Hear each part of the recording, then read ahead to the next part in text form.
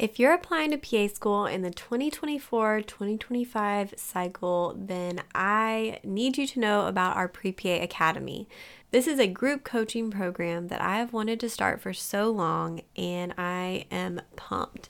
So from February to October of this cycle, we will be working as a cohort through the entire application process. The way that Academy works is we'll have 3 to 4 weekly sessions with myself and the other PA platform coaches where we will be teaching and doing group work and live personal statement editing, live mock interviews, question and answer, office hours, virtual shadowing, and just walking you through this entire PA school application process. We're going to start from your personal statement, choosing the programs, making a school list, getting your application ready before it opens in April on CASPA, to getting you ready for interviews, what to do if you're hearing back, what to do if you're not. This is like our webinar series, but so much more intimate. Talking to students who have joined the program, it really seems like they are most excited for the accountability, the support, and the community through this process. And that is exactly what I wanted to offer. It's going to be great. It's going to be fun. I promise. And we're just going to have a good time getting to know each other and working through it together and learning from each other. I want you guys to learn from each other in the program. You can sign up at any time. The code, if you want $50 off of your registration, is HELLO24. And we would love to have you as part of our first cohort of Pre-PA Academy for this upcoming cycle. Hey guys, welcome to this week's episode of the Pre-PA Club. We are continuing our discussion on finances and how they relate to PA school and being a PA with a great guest with Kat from PA the FI Way. We're going to learn a lot in this episode, and I'm really excited to share it with you. Keep listening. Welcome to the Pre-PA Club podcast. If you want to learn how to become a physician assistant, you're in the right place. I'm your host, Savannah Perry. Let's get to it.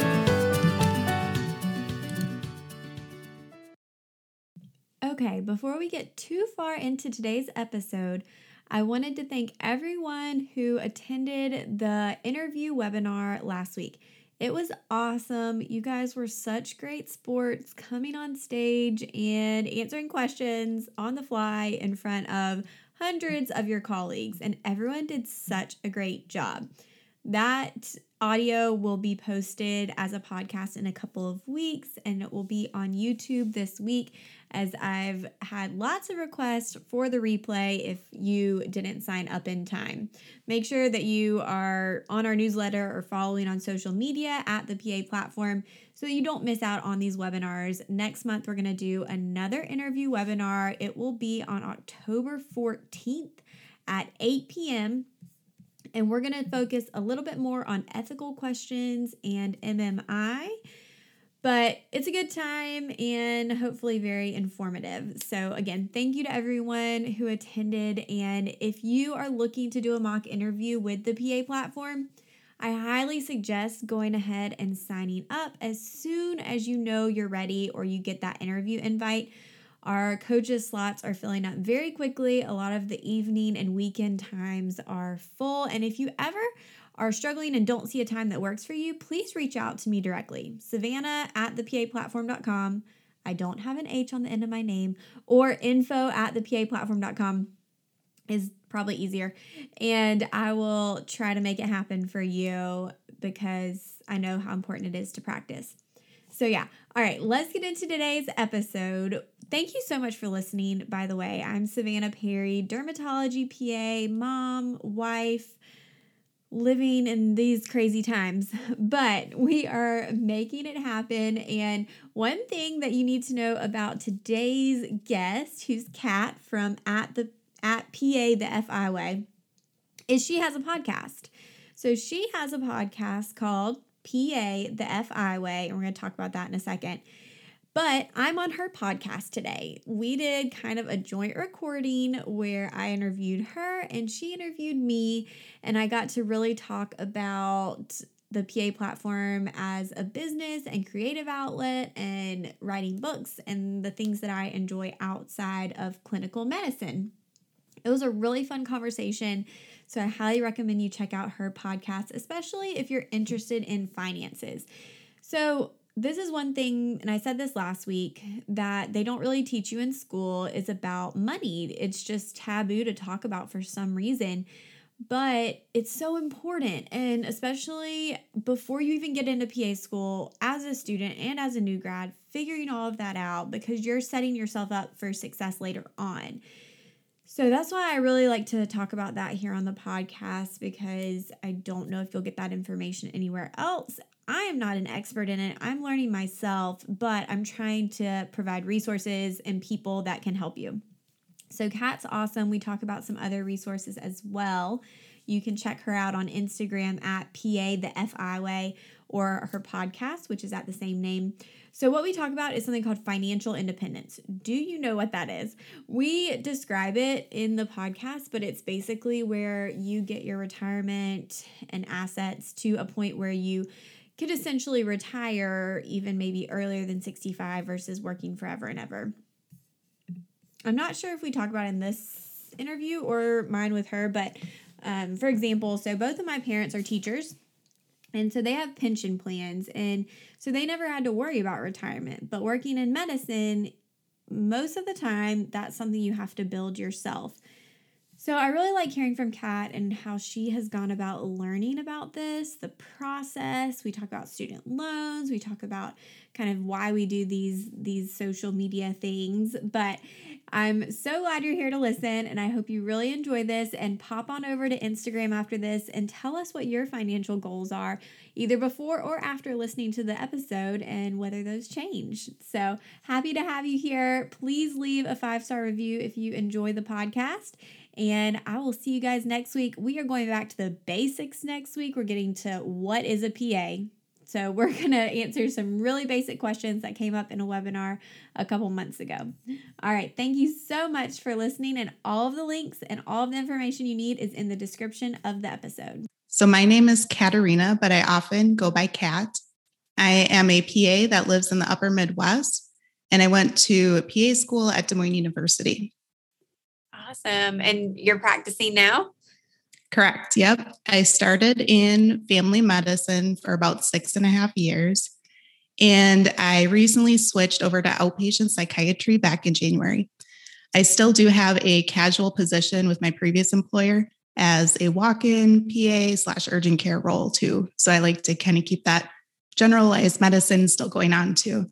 Nice. Are you doing in-person psychiatry or mainly telemedicine? Sure. So it had been all telepsych, when I first started because of the COVID pandemic. Yeah. But just recently we switched back over to seeing people in person now again too. Okay, interesting. Yeah, that's a lot of my PA friends who work in psych have been doing a lot of telemedicine, which it's a specialty that definitely translates well to that. I'm in dermatology, and it's a little hard to see things over Zoom when trying to look at skin lesions. So we've made it work when we had to, but it was a little more difficult. So let's take it back a little bit. And what made you interested in becoming a PA? Sure. So back when I was in high school, I felt as though I needed to figure out what to do with my life, as I'm sure many people do back then. And I really enjoyed science, and I had really thought about different types of careers in medicine. So back then in high school, a lot of people only think of doctors or nurses, although there are so many other types of careers out there in medicine as well that I highly encourage anybody interested in medicine to research about and consider as well. But when I was in 8th grade, I tore my ACL my first and last time skiing because I was not a good skier. And so in the ER, the provider who saw me was a PA. And I didn't necessarily register it at the time as a teenager, but a few years later, when I was thinking about what to do for school, my mom reminded me that provider was a PA. And so we researched the profession together. And I just really liked the fact that you get to have less student loan debt, a little bit less time in school as well. And then I really enjoy the lateral mobility of the profession, obviously, as I've utilized. So those were the factors that prompted me to pursue the PA profession. Nice. Yeah. I feel like everyone comes to it in a different way, but those like personal medical experiences tend to be a common theme where you figure out, oh, there are people who can take care of me who aren't necessarily doctors, which is nice and a good path to take. So I've actually never had a PA who works in psychiatry on the podcast, surprisingly, because I feel like there aren't that many of y'all. And Yeah, it's certainly. the same as derm, like it's just a small specialty. There's definitely a need. And I know in the area I'm in Georgia, we definitely need more psychiatry providers. But what does a typical day at your job look like? What is your schedule like in that specialty? Sure, definitely. Yes, you are correct that there are definitely few PAs in psychiatry. When I was looking into kind of switching into a specialty, the research that I found at the time was that probably less than 1% of PAs work in psychiatry. So I thought that was very interesting. And so what a typical day looks like right now is that I will see either intake patients or follow-up patients. Those intakes are new visits, and they are either self-referred. Some people just want to see a psychiatry provider for some reason. Family medicine may refer them, or a lot of times they are follow-up from a recent inpatient hospitalization for psychiatric purposes. And we are seeing them once they've been stabilized in the hospital. And so, as I mentioned too, it's both currently a little bit of telepsych visits, a little bit of in-person visits. So it's a little bit of both going on, but we manage their mental health medications. We have to monitor labs with that. It's very weird. I'm sure you can relate as a derm PA, but it's very weird not to use a stethoscope anymore on my day-to-day profession. But that was something to get used to. But I still feel as though I'm, helping people. And it's definitely a very interesting specialty for sure. You see a lot of different things, lots of different mental health illnesses, but it's very rewarding to try to help others feel better and try to help stabilize their mental health symptoms so that they can improve a bit. Nice. Are there any limitations in your specialty? Because I don't know about where you're at, but as far as with medications you're able to prescribe or what that looks like, just being in a specialty where you may be prescribing, drugs that are on different schedules? Sure. So that's a great question. So at my company, they are very much trained on the job. So the medical director is the supervising physician that we work with. In my state, we don't technically need the true supervising physician role anymore because of legislation changes. Yeah. But every company, keeps that role differently, right? So he's a psychiatrist and he works with the PAs very hands-on. So we have a weekly meeting with him where we ask all of our questions. We can send him messages all the time. We can go down the hall if he's in clinic. I'm actually at the clinic he's in, but he oversees PAs at other clinics as well, which is really cool. So he's very hands-on. So we, prescribe and manage all mental health meds. There's even one of the big gun antipsychotics called Clozaril, or clozapine is another name for it. You have to take some online training that you do, and then we manage that and prescribe that as well. A lot of injectable medications too, a lot of controlled substances, but I do appreciate that our company has a pretty strict controlled substance agreement policy. So we don't mix any controlled substances, or if people are using drugs or medical marijuana, depending on the situation, we often don't use controlled substances as well. So I do appreciate that support too. That's awesome. That sounds like a really great work environment and setup, which is, I think, should be a goal for anyone who wants to be a PA. I want to pivot a little bit. So the reason we connected was through Instagram, and how I started seeing your post popping up with your account, PA the FI way, which we'll explain a little bit about. But so can you just explain what got you interested in financial topics and inspired you to kind of create your account and podcast and an education platform? Sure. Yeah, that's a great question. So I guess for financial topics of getting into, I really wasn't that much into finances. My husband used to, manage all the bills. So I just thought, oh, he manages the bills. I don't really have to learn much about finances. And as a PA and a new PA, you're just learning so much that I just didn't really necessarily mind so much. I was definitely trying to pay off my student loans, but not very aggressively because unfortunately I started off working with a financial advisor who was not the best fit because some things that he suggested aren't necessarily great sound wisdom. So got burned a little bit right out of PA school. But how I got into the topic of financial independence was through travel rewards or travel hacking.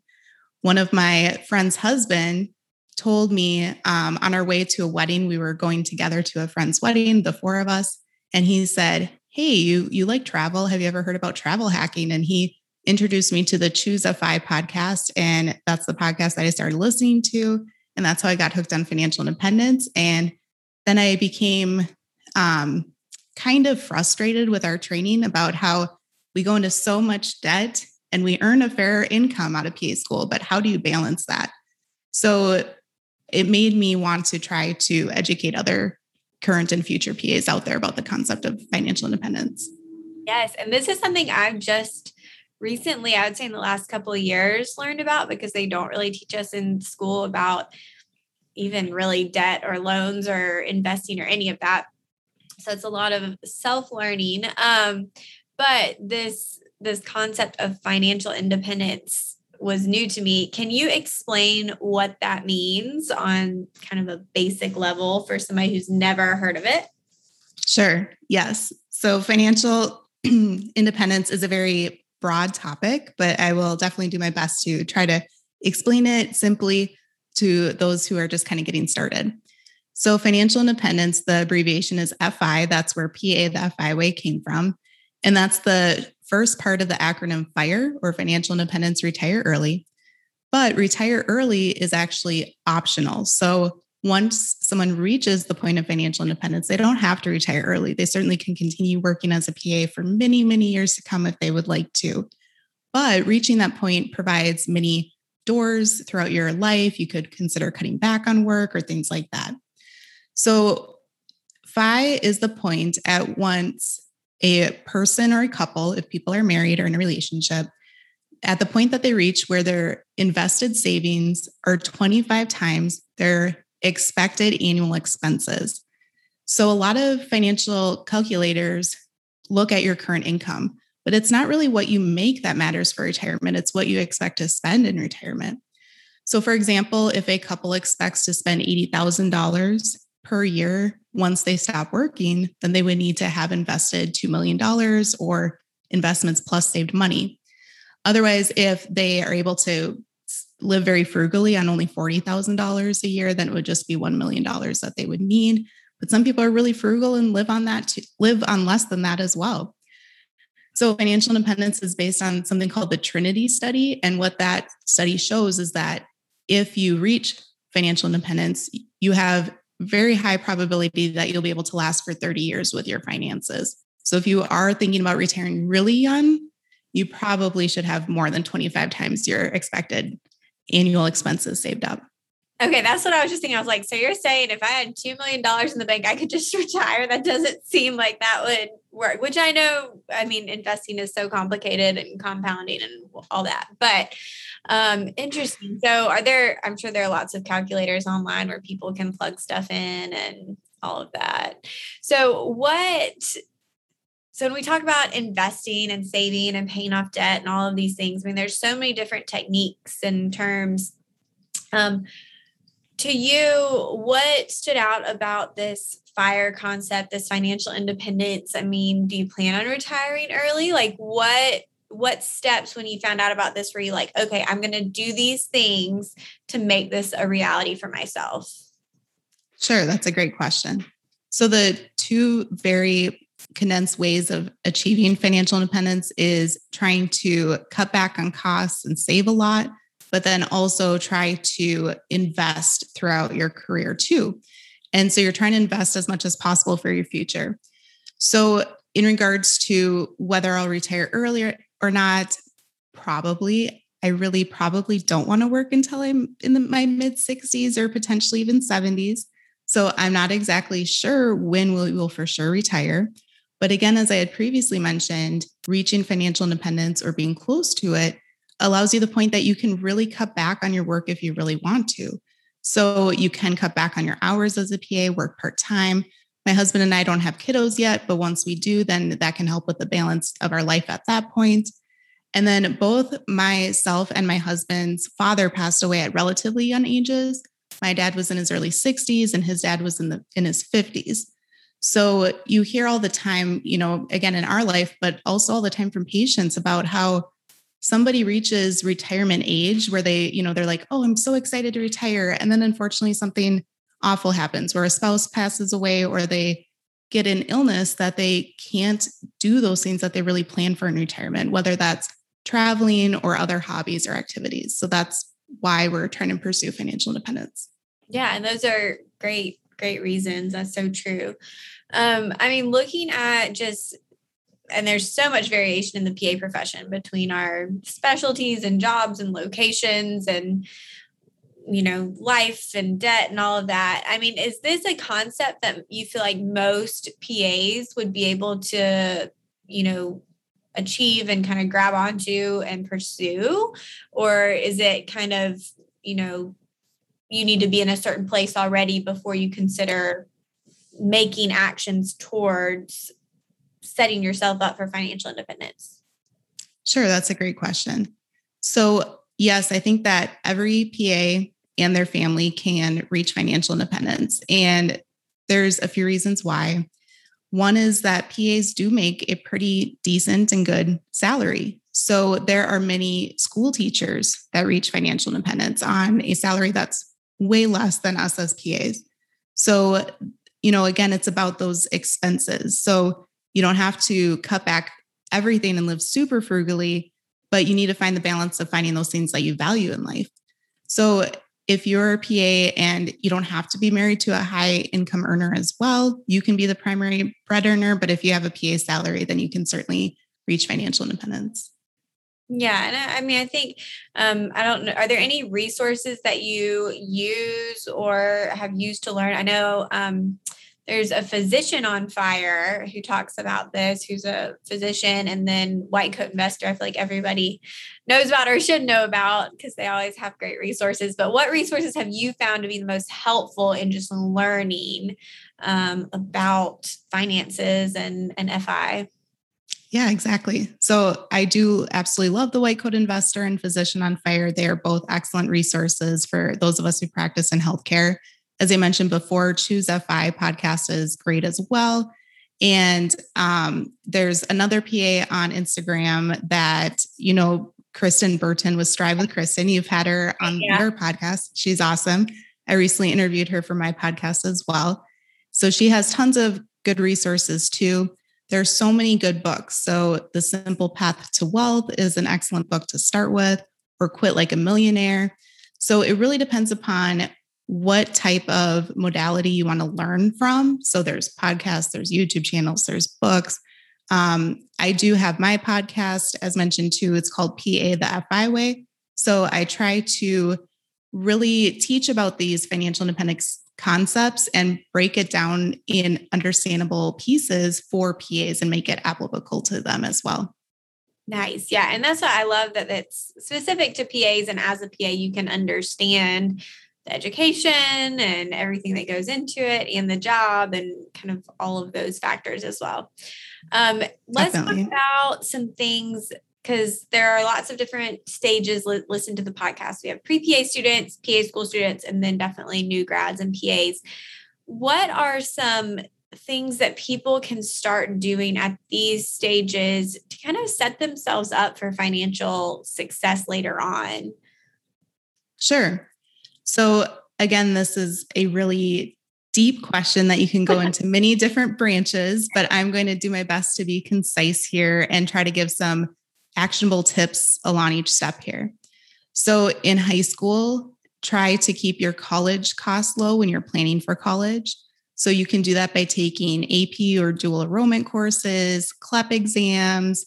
I went to community college for my first 2 years of college too. So you can plan to apply to community college and then start applying to tons of scholarships in high school. Then in college, consider living at home. That can keep your costs low. You can become a resident assistant as well. You can use used textbooks, again, apply to more scholarships. and then try to obtain healthcare experience in a financial independence way. So you don't have to spend tons of money on your education to be able to start getting some of those healthcare experience hours. And then when you do apply to PA school, make sure that you are applying only to those programs that you have met all of those prereqs, because as you know, the cost of CASPA is pretty high. And if you aren't meeting all those prereq requirements, then it's probably not worth even applying to, because you have to pay for every single PA program that you apply to.